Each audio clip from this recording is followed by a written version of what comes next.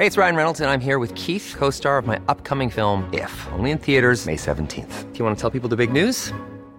All right, I'll do it. Sign up now and you'll get unlimited for $15 a month and 6 months of Paramount Plus Essential Plan on us. MintMobile.com/switch. Upfront payment of $45 equivalent to $15 per month. Unlimited over 40 gigabytes per month. Face lower speeds. Videos at 480p. Active Mint customers by 531.24 get 6 months of Paramount Plus Essential Plan. Auto renews after 6 months. Offer ends May 31st, 2024. Separate Paramount Plus registration required. Terms and conditions apply if rated PG. Everyone knows therapy is great for solving problems, but getting therapy has its own problems too, like finding the right therapist, fitting into their schedule, and of course, the cost. Well, BetterHelp can solve those problems. It's totally online and built around your schedule. It's surprisingly affordable too. Connect with a credentialed therapist by phone, video, or online chat, all from the comfort of your home. Visit BetterHelp.com to learn more and save 10% on your first month. That's BetterHelp, H-E-L-P.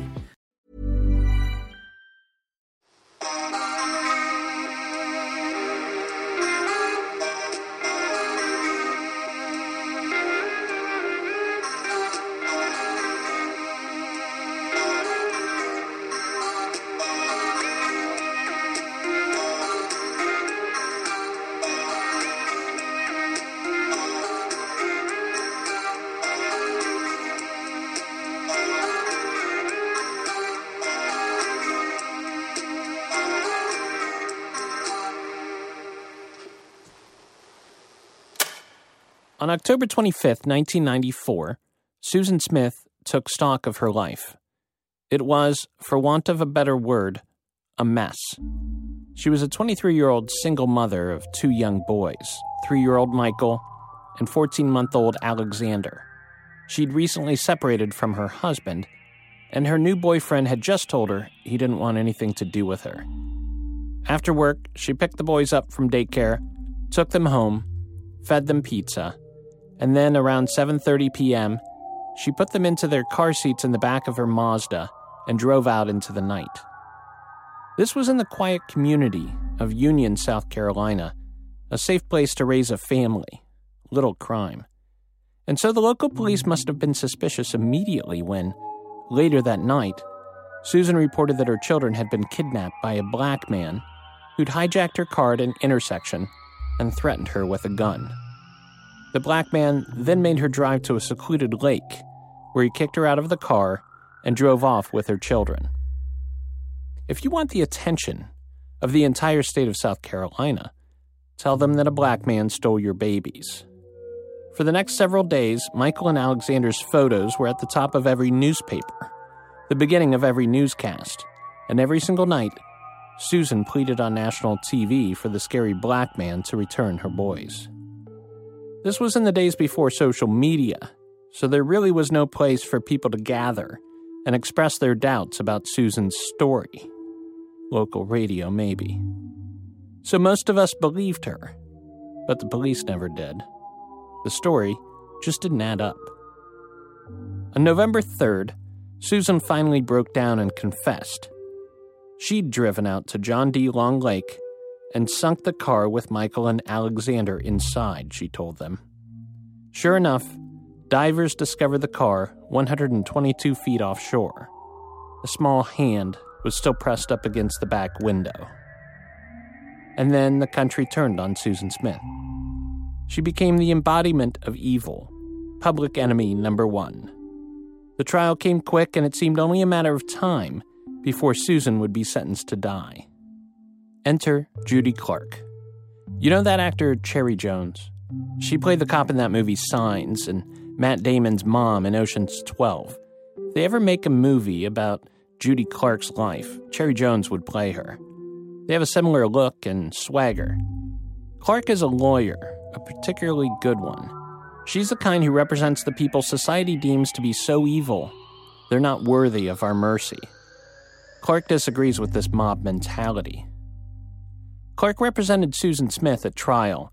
Her goal was not to win the case. Susan had confessed, after all. Her goal was to keep Susan Smith off death row. Clark is fiercely opposed to the death penalty, saying legalized homicide is not a good idea for a civilized nation. This is not a case about evil, Clark told the jury. This is a case about despair and sadness. Susan, she said, was suffering from depression from the trauma of her childhood. Her father had committed suicide. Susan herself had attempted to kill herself as a teen, and she had been sexually abused by her stepfather for years. Clark was so good, she actually got the stepfather to admit to the abuse on the stand. The breakup with her boyfriend was the straw that broke the camel's back. And in her despair, Susan Smith had driven out to the lake to kill herself and to take her boys with her. Only, when the water slipped in, her survival instinct activated, and she escaped the car, but was unable to get her kids out. The story that Clark presented humanized Susan for the jurors, and they voted to not impose the death penalty. Susan Smith has now served nearly 30 years in prison and is up for parole in 2024. She may be a free citizen again one day soon, thanks to Judy Clark. Does that infuriate you? That's fine. It's okay to feel angry. It's a very human reaction to a story as tragic as the murders of 2 infants. I'm not here to change your mind. But I'd like to unpack why it's necessary for guilty people to have good lawyers. Believe it or not, it's to protect you and me and anyone else who, through some terrible twist of fate, may be innocent of a crime for which everyone in the world thinks they're guilty. This is The Philosophy of Crime, and I'm your host, James Renner.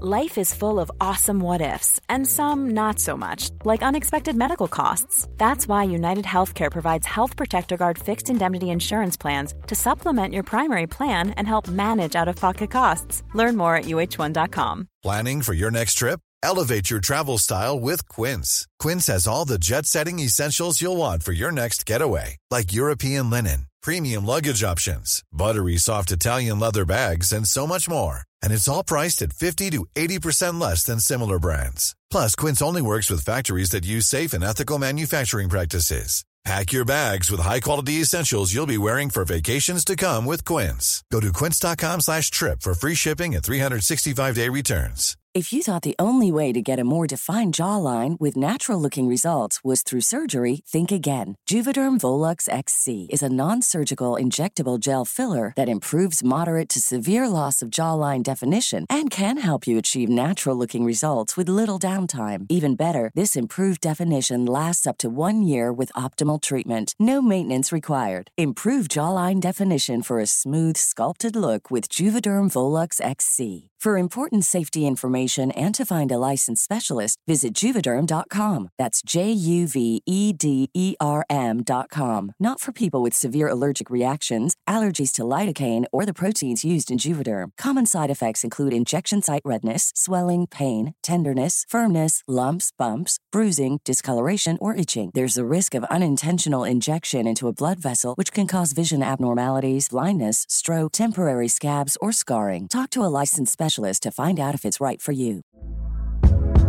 Hey there, it's Michelle Norris. I'm host of a podcast called Your Mama's Kitchen. When I travel, I'm usually looking for a way to find a taste of home when I'm not at home. And one of the things I love to do when I am at home is entertain. And Airbnb allows me to do that. When I was in California recently, I rented a house that had a great kitchen. And when we were sitting around the table, we were all thinking, we're in someone else's house. Someone could be in all of our homes as well.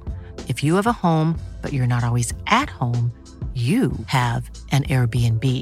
Your home might be worth more than you think. Find out how much at airbnb.com/host.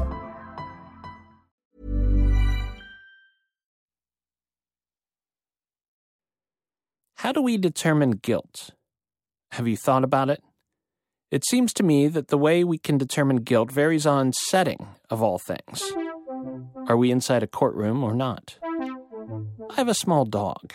His name's Brownie. He's a 4-year-old Shorkie with brown and white fur and a wet black nose. When it comes to Brownie, I can determine guilt simply by looking at his face.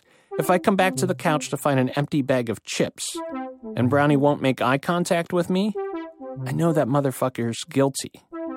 There's no judge or jury, and his punishment is mild, a stern word and no more treats that day. And even though I had no confession or direct evidence, I sleep easy that night, assured I did the right thing. We're certainly unconcerned about due process at public school, right? When I was in high school, a friend of mine removed all the balls from the computer mouses in the media arts lab. I think he did it just to hear the principal say, "Who took the mouse balls?" on the loudspeakers. When the principal offered a reward for the first person to rout out the perp, it wasn't long before my friend was busted. With nothing more than hearsay as evidence, my friend was suspended for 3 days. Everyone knew he was guilty, after all. I mean, probably. Besides, what's the big deal about a 3-day suspension? We can trade a lack of due process for such petty punishments. But when the punishment is severe, taking away a man's free will by putting him in a 7 by 10-foot cell for 25 years, or injecting him with poison until his heart stops beating, we thankfully require a more reliable process to determine guilt. That process is criminal law. Even still, our methods for determining legal guilt has evolved over time.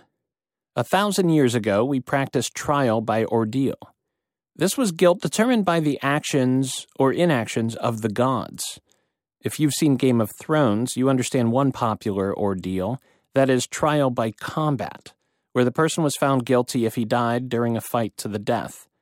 There is also something called cruentation, where the bodies of murder victims were wheeled into the courtroom in the belief that the dead body would spontaneously begin bleeding again in the presence of its murderer. Other courts had bowls of boiling metal, and the accused had to reach into it and retrieve a stone. If he was innocent, God would spare his hand. And everyone knows how you discover a witch. You tie her up and throw her into water. If she sinks and dies, she was not a witch.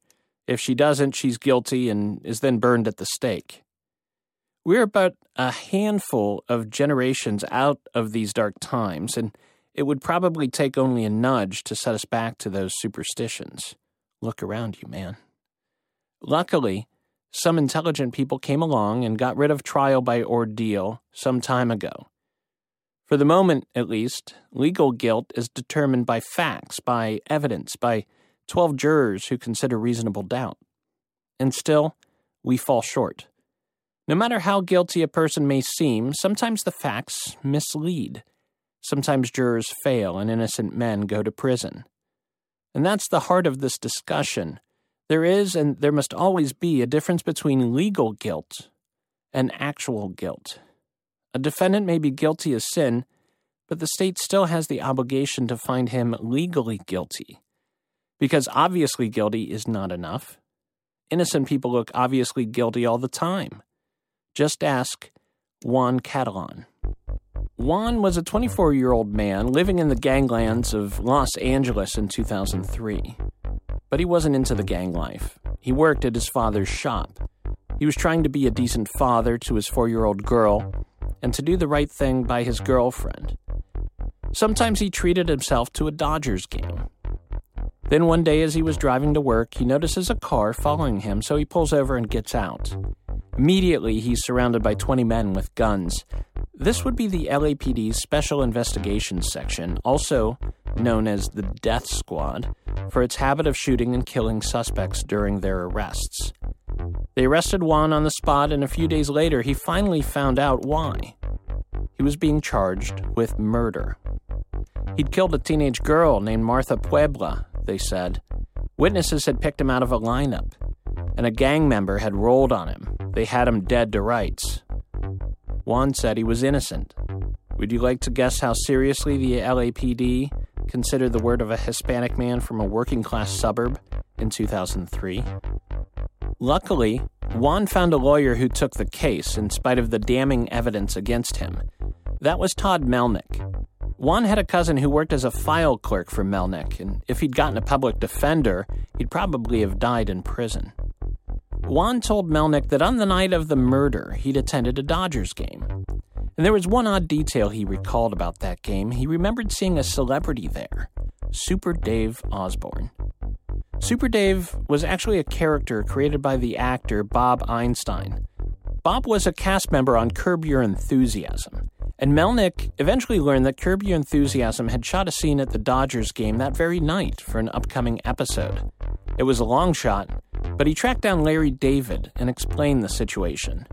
The whole thing was so absurd, it was like an episode of his show, and Larry seemed amused and willing to help. Melnick went into the editing booth, and they showed him all the footage, and in one shot, there was Juan, sitting in the stands plain as day, just like he'd said. He couldn't have been in two places at once. He really was innocent. Sometimes, guilt is a tricky thing to suss out.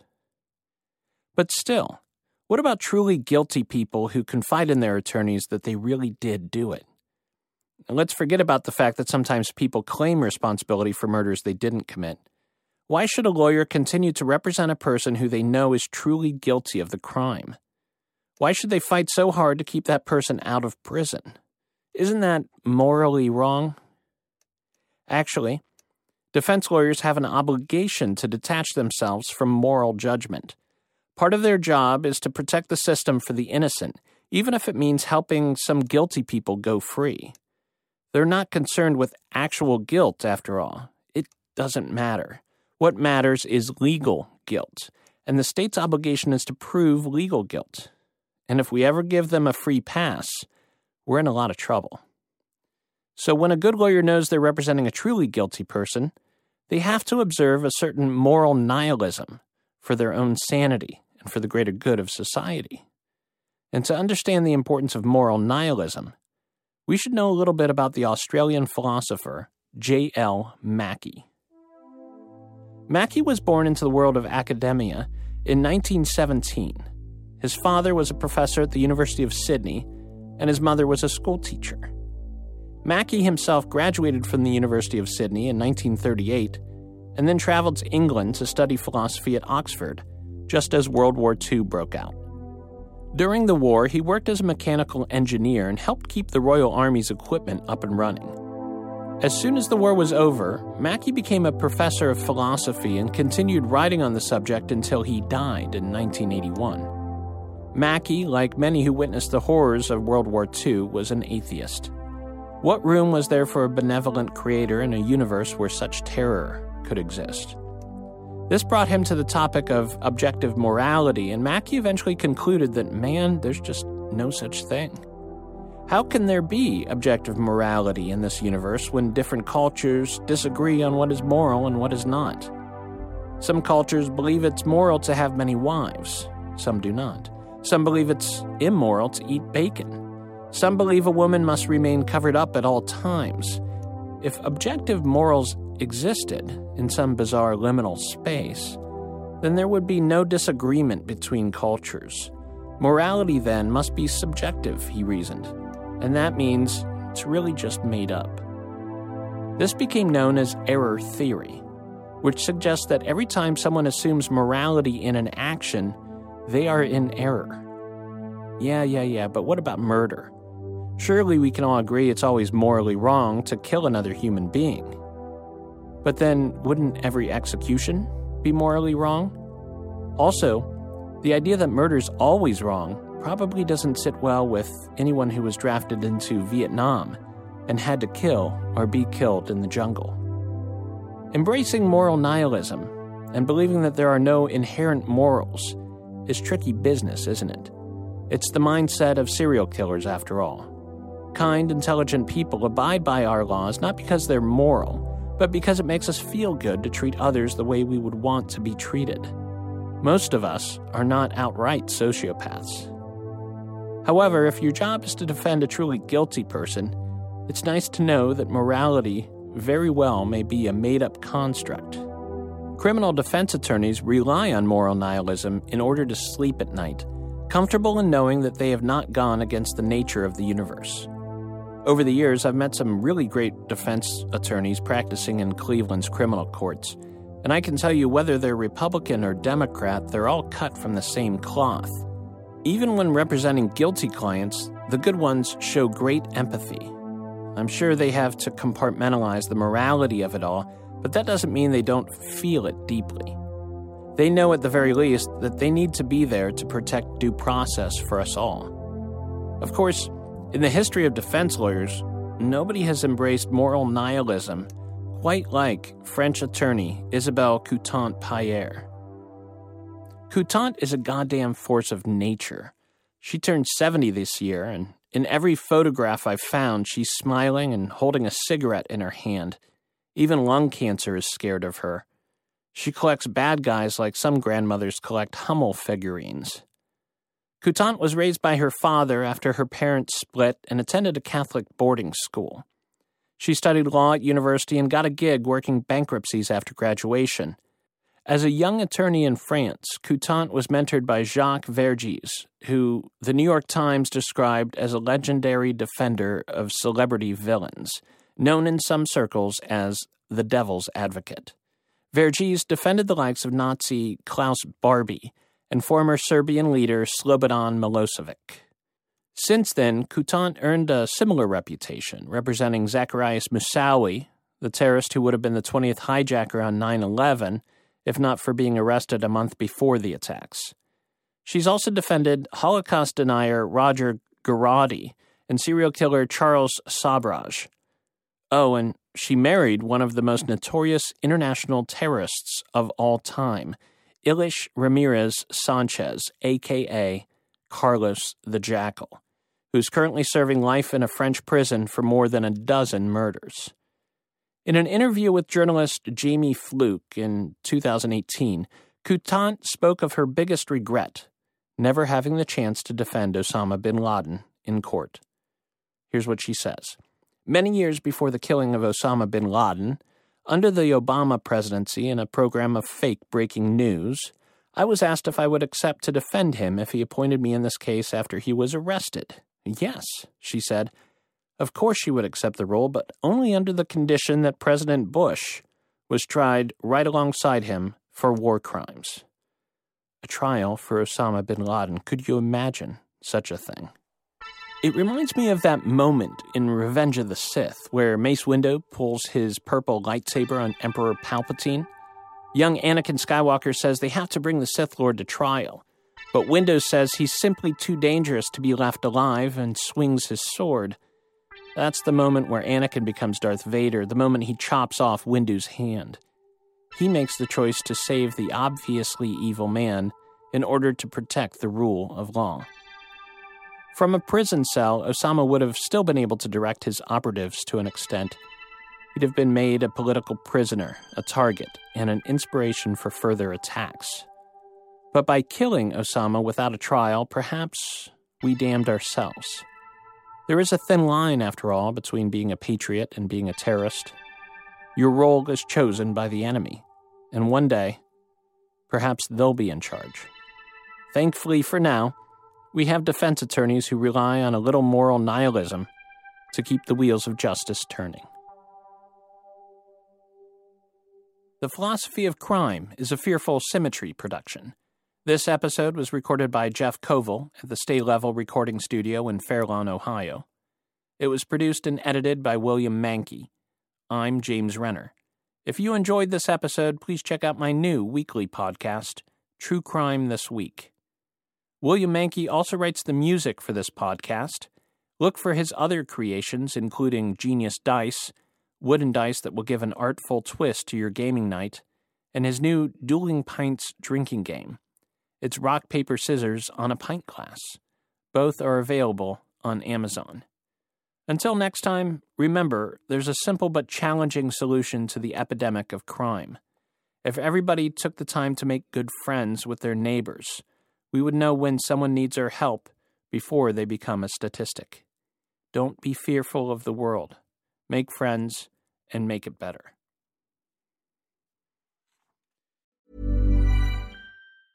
Even when we're on a budget, we still deserve nice things. Quince is a place to scoop up stunning high-end goods for 50 to 80% less than similar brands. They have buttery soft cashmere sweaters starting at $50, luxurious Italian leather bags, and so much more. Plus, Quince only works with factories that use safe, ethical, and responsible manufacturing. Get the high-end goods you'll love without the high price tag with Quince. Go to quince.com/style for free shipping and 365-day returns.